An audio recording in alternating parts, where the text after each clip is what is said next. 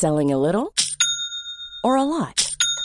Shopify helps you do your thing however you cha-ching. Shopify is the global commerce platform that helps you sell at every stage of your business. From the launch your online shop stage to the first real-life store stage, all the way to the did we just hit a million orders stage. Shopify is there to help you grow. Shopify helps you turn browsers into buyers with the internet's best converting checkout. 36% better on average compared to other leading commerce platforms. Because businesses that grow, grow with Shopify. Get a $1 per month trial period at shopify.com/work. Shopify.com/work.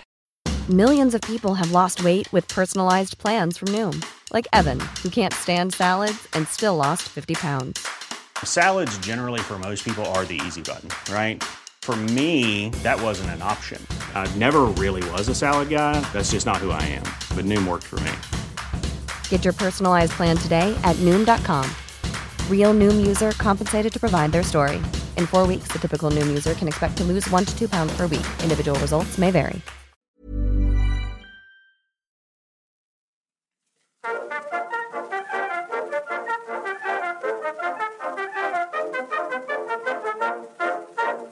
You're listening to the History Today podcast. In this episode, we speak to Dr. Amy Fuller about Day of the Dead and the myth of La Llorona, Mexico's wailing woman.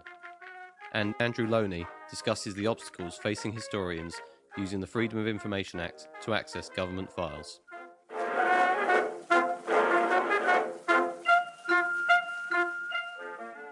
Firstly, a quick mention that our November issue, which features both Amy and Andrew's articles, is out now. Also inside, a report on a landmark witch trial from 1615, the media's first moral panic, slavery, suffrage, and the American Civil War, and the despotic court of Haile Selassie. Now it's over to History Today editor Paul Lay, who spoke recently with Andrew Loney about historians and the FOI Act. Well, we're joined today by Andrew Loney, the author of the acclaimed book Stalin's Englishmen, The Lives of Guy Burgess. And Andrew's here today to talk about his frustrations as an intelligence historian with the Freedom of Information Act. Hello, Andrew. Good morning. What's the key problem here? You talk about documents being the lifeblood of a historian, very much so, and it is for historians throughout all periods.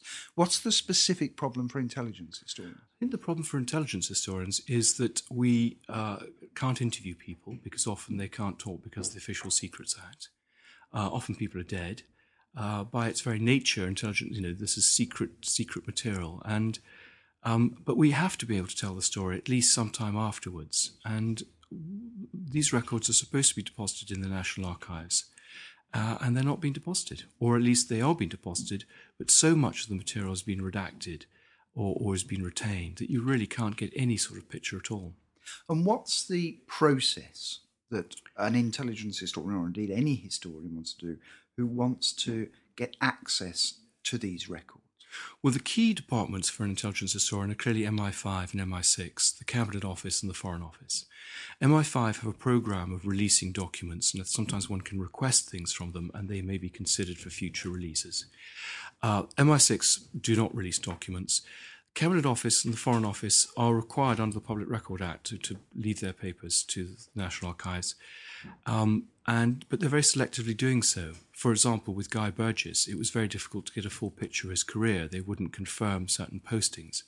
But the process is that you put a Freedom of Information request in, you need to give your name and address and contact details, and you need to specify the file. Often these files are marked in the National Archives as having been retained by the department. But quite often you don't know what's been retained, and so you have to ask a blanket question. May I have the files on so-and-so between a certain date?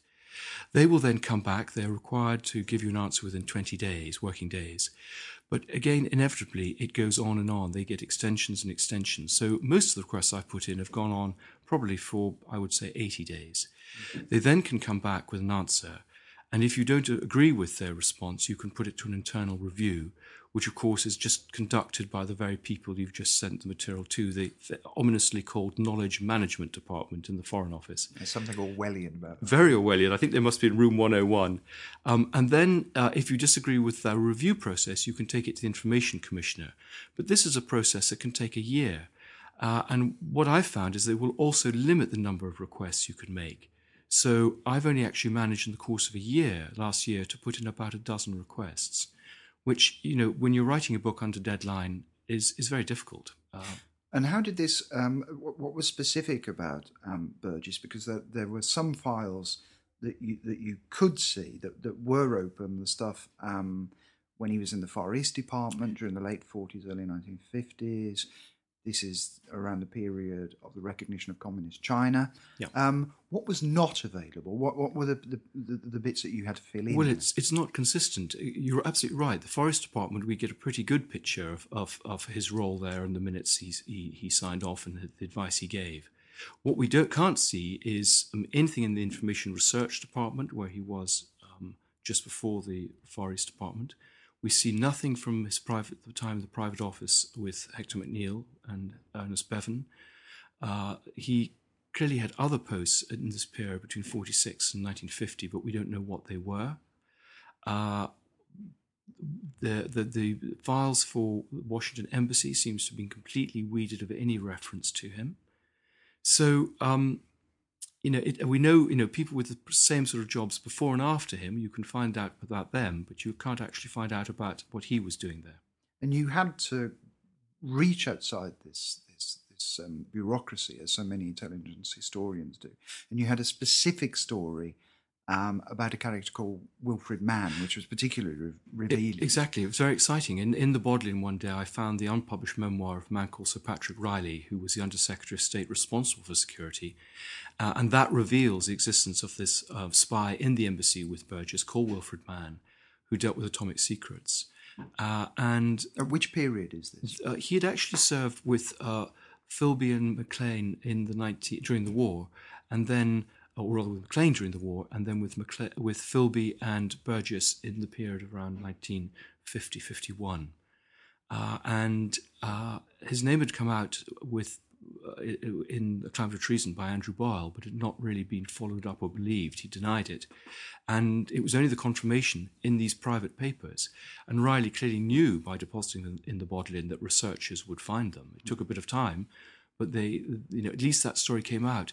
My attempts to get some sort of confirmation from any of those government departments was met by a blank refusal. They claimed not to have any records whatsoever. And yet we know that as a security official in the embassy, he would have been vetted by MI5, and there would have been a report. So there's this constant, I would say, lying that I've come up against time and time again, and I think it's very worrying for any historian. And the Foreign and Commonwealth Office has particular form on this one, isn't it? I think the two worst offenders are the Cabinet Office and the FCO. And they're the two most valuable in a way. Well, exactly. They're the ones we need. And it's very difficult. We need these documents to get the total picture. When documents are released, they're often redacted, names redacted of people who've actually written their own memoirs. We know their involvement. There's nothing secret about them. Sometimes we find the name is redacted on one page but not on the other. We find things copied in other departments, which actually will. I mean, it's a wonderful sort of puzzle that you have to sort of follow, treasure trail. But they have to be more consistent, I think, about if things are going to be kept secret, then make them secret. My other concern is that they're very selective in who they allow to look at the material. So I, for example, even though I've been working on this book for 30 years as a serious writer, wasn't allowed to look at the Burgess material. And yet and I was told it was physically impossible to actually get hold of it. And yet a radio company was able to look at the material for several months, about 9 months before the material was released. And I understand that other people have also, including other writers, have been allowed to look at material. And this just doesn't seem to be fair. And do you get the sense that there's any strategy behind this, as far as the government is concerned, or is it bureaucracy for its own sake? I think there's a mentality that it's easier to say no than to say yes, though ironically they probably spend more time repeatedly saying no than if they'd said yes once. I think that clearly we're seeing the Freedom of Information Act is seen to be expensive and embarrassing, and clearly they're trying to put limits on it by charging people to make requests. So, I mean, clearly there's a problem of resources, and that needs to be managed. But I think it needs to be managed in consultation with researchers, and not just these blanket rules that they just impose. And is it expensive for historians as well? I mean, is it an extensive process? I mean, obviously it takes a great deal of time. You talked about the amount of time you had to wait. There's no charge at the moment, but I mean, this is what they're suggesting, that there should be some charges. They will limit the request if they feel it's going to take more than 3 days research to get you that information. They won't tell you why it will take 3 days. They sometimes just say it will take 3 days, and you have to believe them. And I think they cost that out at about £200 a day. But I cannot believe, with the filing systems they have, that it takes 3 days to locate a file on a particular individual. And indeed, in a computerised system as well, I still see these places as being dusty old places where people are hoisted up to take in documents or anything. Is there any sense in which it's being modernised, in which it's being computerised, in which it's being made more accessible to people? We don't know, because none of us, I mean, a few journalists have been to Haslock Park, where a lot of these records are kept before they go to the National Archives, and indeed where the special collections, this archive that goes back to the 19th century, has been kept without people realising it. But, no journalists are allowed to look at this and get some sense of what there is. I mean, I would love to see many more documents digitalised to save people, having to handle the documents and also to have to go in.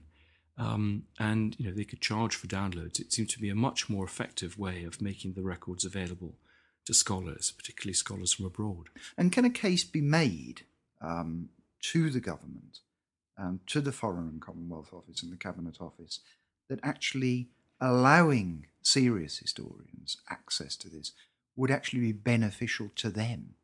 The government, I mean. Absolutely. I hope that, historians will, in a sense, rise up and come together and provide some sort of pressure group. There is an advisory group at the National Archives, but it doesn't seem to have any teeth whatsoever. And officials are able to do what they want. I mean, one of the ironies is that the instrument, there was a blanket instrument allowing them to decide what they wanted to be secret and not, was signed by Chris Grayling, who read history at Cambridge. Mm-hmm. And there was, and William Hague, when he was at the Foreign Office, did make some attempt, or at least some lip service towards the idea that historians would have greater impact on that, or return to the old historians. What would you say? Opening things up to historians in the Foreign Office for a while, because I think they neglected that, and it was censored they'd neglected that. Yeah, and we had the William Waldegrave initiative, many years ago. But, I think with the best will in the world, if the officials, in a sense, don't make it possible, it's just not going to happen. Ironically, writing my book, I had much more sensitive material from the Russian archives that they'd released than I've had actually from the British archives. That's damning. Exactly. And it allows, in a sense, the Russians to shape the history because, in a sense, they've, I think, selectively produced documents which, of course, show their agents in a very good light. But we're only getting half the picture. And it's not as if a character like Guy Burgess you're going to present as some kind of hero. I mean, the evidence there is probably going to be even more damning towards him. Well, exactly. I think it allows us to tell the story properly, for once. And I think this by releasing everything very selectively, rather than just doing the whole case in one go, we still probably can't write up the whole story. There's some more releases due out in October, at the end of October, but I'm not convinced that will be the final set of releases. There will be more to come, and I think we just as historians have to fight to get as much released as we can. Yeah, well, you've certainly done a good job in telling the life of Guy Burgess in Stalin's Englishman, which is published by Hodder and Stoughton. So Andrew Loney, thank you very much for that. Thank you very much. Our thanks there to Andrew. Now it's over to Kate Wiles, contributing editor at History Today, and Amy Fuller, lecturer on the history of the Americas at Nottingham Trent University, who spoke earlier this week about Mexico's Day of the Dead myths, and in particular that of La Llorona. Okay, so first of all, could you maybe outline the myth of La Llorona as it's most commonly known today?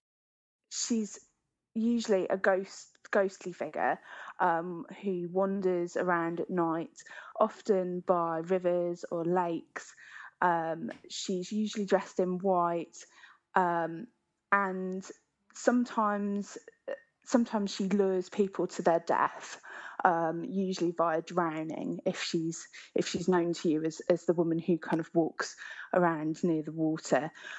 So she's usually, there's a notion that she's done something very bad in her life, which is why she's having to wander the earth forever.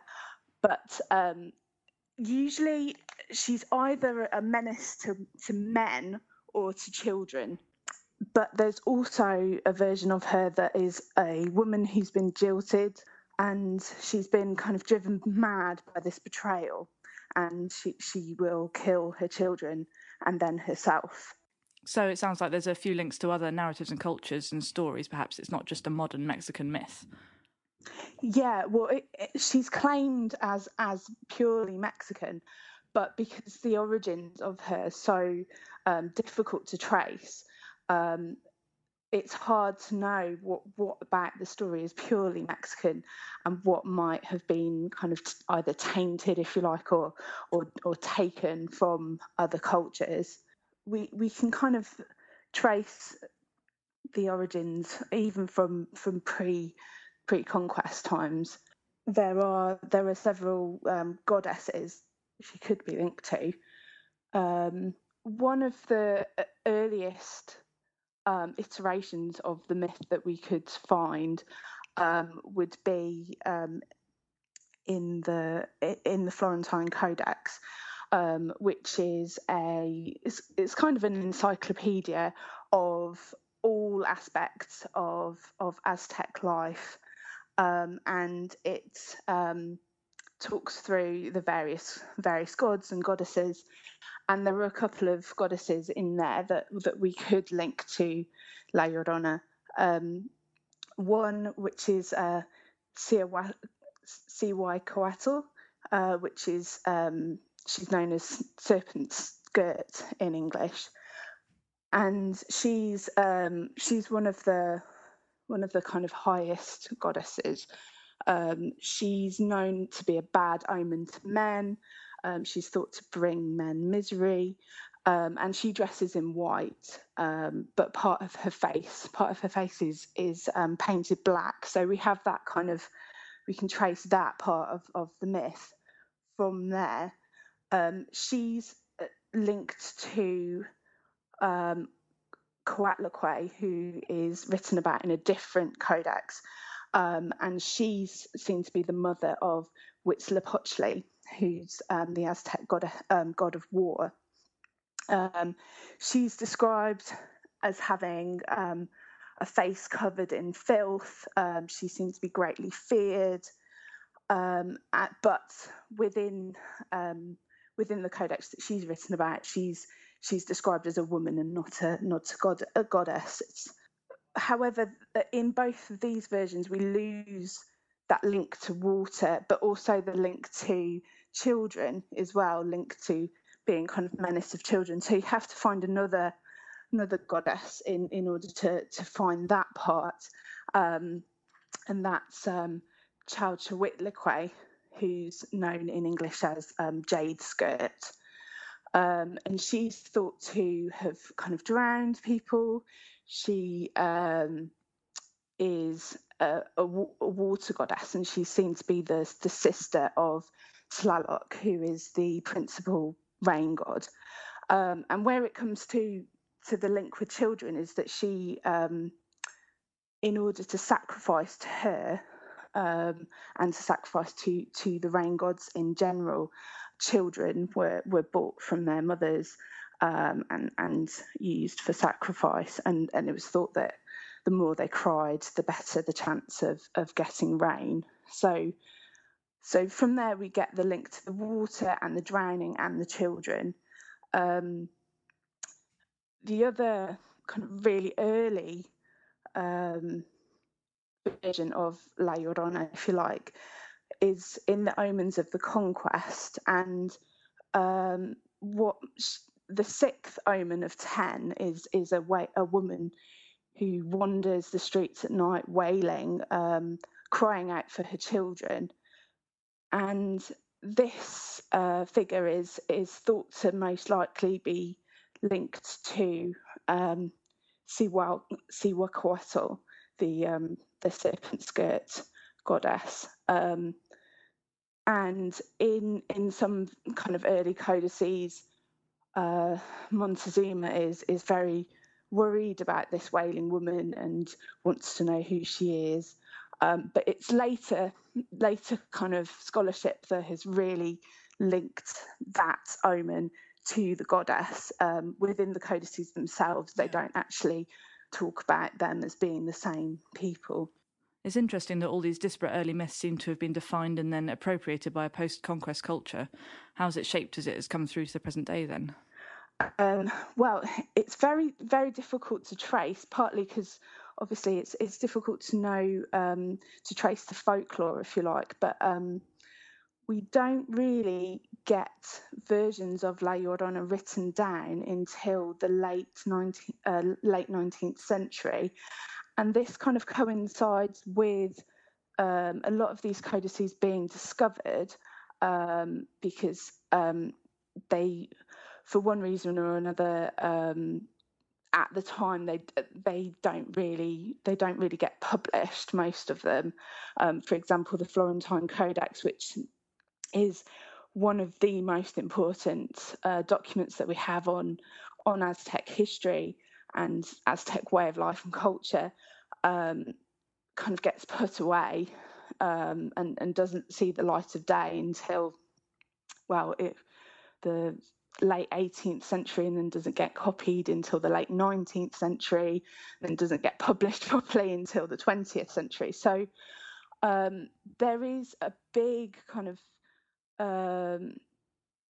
we can kind of link the reclaiming of Mexican history, if you like, to this myth also kind of becoming more important and being written down in various guises.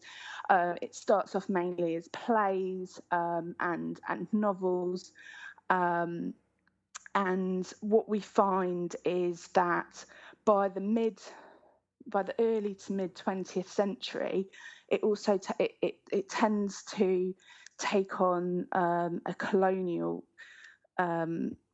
aspect. So that's when we start having a indigenous woman or a mestiza woman, so a woman of mixed heritage, Spanish and indigenous heritage, who generally meets a conquistador or a Spanish man, falls in love with him, has children, and then is jilted usually for a Spanish woman, and so that becomes the kind of the most common version of the myth in the mid 20th century, and that can be linked quite clearly to Doña Marina, or La Malinche, who was one of the translators or the principal interpreter of Cortes, who has a child with Cortes, and has in recent years become known as the kind of Mexican Eve, if you like. She's held as the one responsible for the downfall of the Aztecs, which is obviously ridiculous because she was. I think she seemed to be of noble birth originally, but then sold several times into slavery, kind of exchanged and then given to Cortes and the conquistadors by a Tabascan chief. So obviously her power of agency is very limited, but within popular culture, she's known to be the one responsible for the downfall. Yeah. She does appear in Day of the Dead celebrations, though. How is she treated there, and how's the myth used? It's really within the last 20 years or so that she's become quite important. within Day of the Dead celebrations, but especially around Mexico City. There are various productions that are put on. There's one in particular, really huge one, that happens twice a day for a period of 2 weeks over before and after the Day of the Dead celebrations. But also within other regions of Mexico that are geared up for tourists during the Day of the Dead celebrations. There are versions of her story put on. And I think there's a couple of reasons for that. One is that in recent years, Halloween has become quite a big threat to the Day of the Dead. And so there's been, and young people in Mexico, obviously they dress up as ghoulish figures and things like that. And older generations kind of find this, have found it a bit sad and almost quite a little bit disrespectful, because in actual fact, Day of the Dead should be about family. It should be about remembering deceased relatives, and so partly because of that, but also because there's been a big push in the tourist industry in Mexico since the 1970s. I think La Llorona has been claimed as a kind of ghost story that is Mexican, if you like, that can be put on at that time of year. But it also really promotes a sense of Mexico as a unique culture.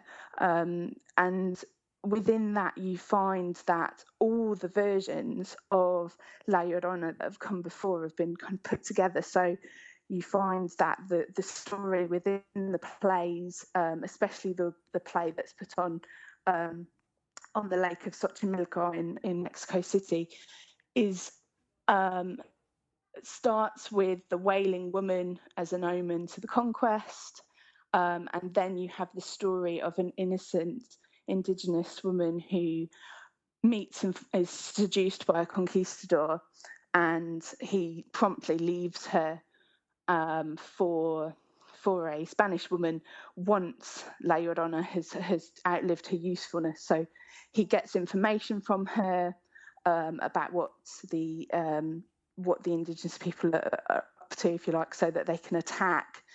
And then once she's no use to him anymore, he leaves her for a Spanish lady, and she then promptly drowns herself in the lake, and at the same time drowns her unborn child.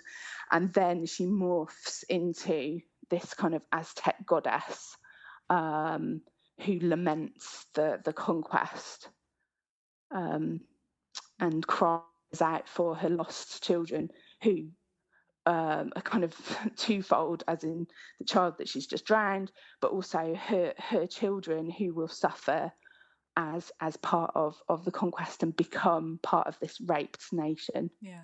I suppose her amalgamation into general Halloween celebrations slightly diminishes her role as a figurehead for a Mexican identity. It's become really commercial.